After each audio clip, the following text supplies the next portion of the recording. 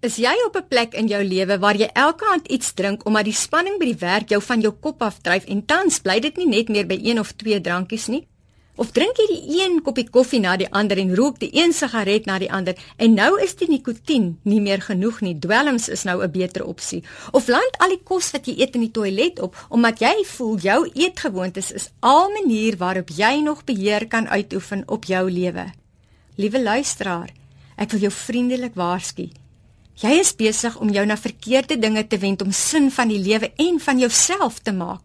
Almal van ons wil graag sekuriteit ervaar, deurdat ons weet dat iemand vir ons lief is. Almal van ons wil graag voel dat daar 'n doel is vir ons lewe, 'n rede om elke dag op te staan en aan te gaan. Almal van ons wil graag eie waarde ervaar. Die realiteit is egter dat baie van ons swaar dra aan 'n hoop bagasie en dinge wat vroeër gebeur het en wat ons nog nooit deurgewerk het nie, verhoed ons om 'n lewe van vrede en tevredenheid te lewe. Miskien het dit tyd geword dat elkeen van ons 'n bestekopname van ons lewe maak en as ons agterkom dat die gevoel van ons leefwyse ons nie meer tevrede laat nie, het dit dalk tyd geword om die huidige toedrag van sake nie meer te ontken of te ignoreer nie. Op hierdie punt wil ek graag vir jou uit Jeremia 2 vers 13 lees. My volk het 2 sondes begaan. Hulle het my, die bron van lewende water, verlaat, en hulle het vir hulle waterbakke uit klip gekap, waterbakke wat gebars is en nie water hou nie.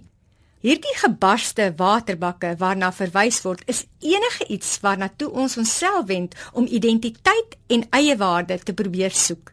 Jy is dalk op die punt waar jy besef dat hierdie gebarste waterbak baie water kan hou, maar dat dit tog besig is om stadig te lek.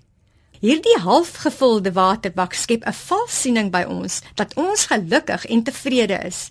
Die probleem kom egter in, wanneer daardie gebarste bak leegloop en ons dors sigbaar word deur moontlike manipulerende of eisende gedrag.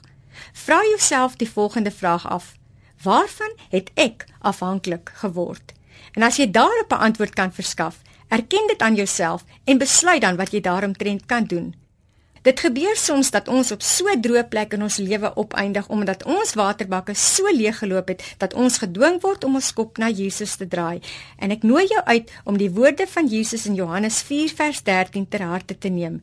Wie van die water gedrink het wat ek hom sal gee, sal in alle ewigheid nooit dors kry nie. Nee, die water wat ek hom sal gee, sal in hom 'n fontein wees met water wat opborrel en vir hom die ewige lewe gee. Is dit nie wat jy eerder vir jouself wil hê nie? Doen dan dadelik wat die Samaritaanse vrou vir Jesus geantwoord het. Meneer, gee vir my van daardie water, sodat ek nie weer dors sal kry en hier hoef te kom water haal nie.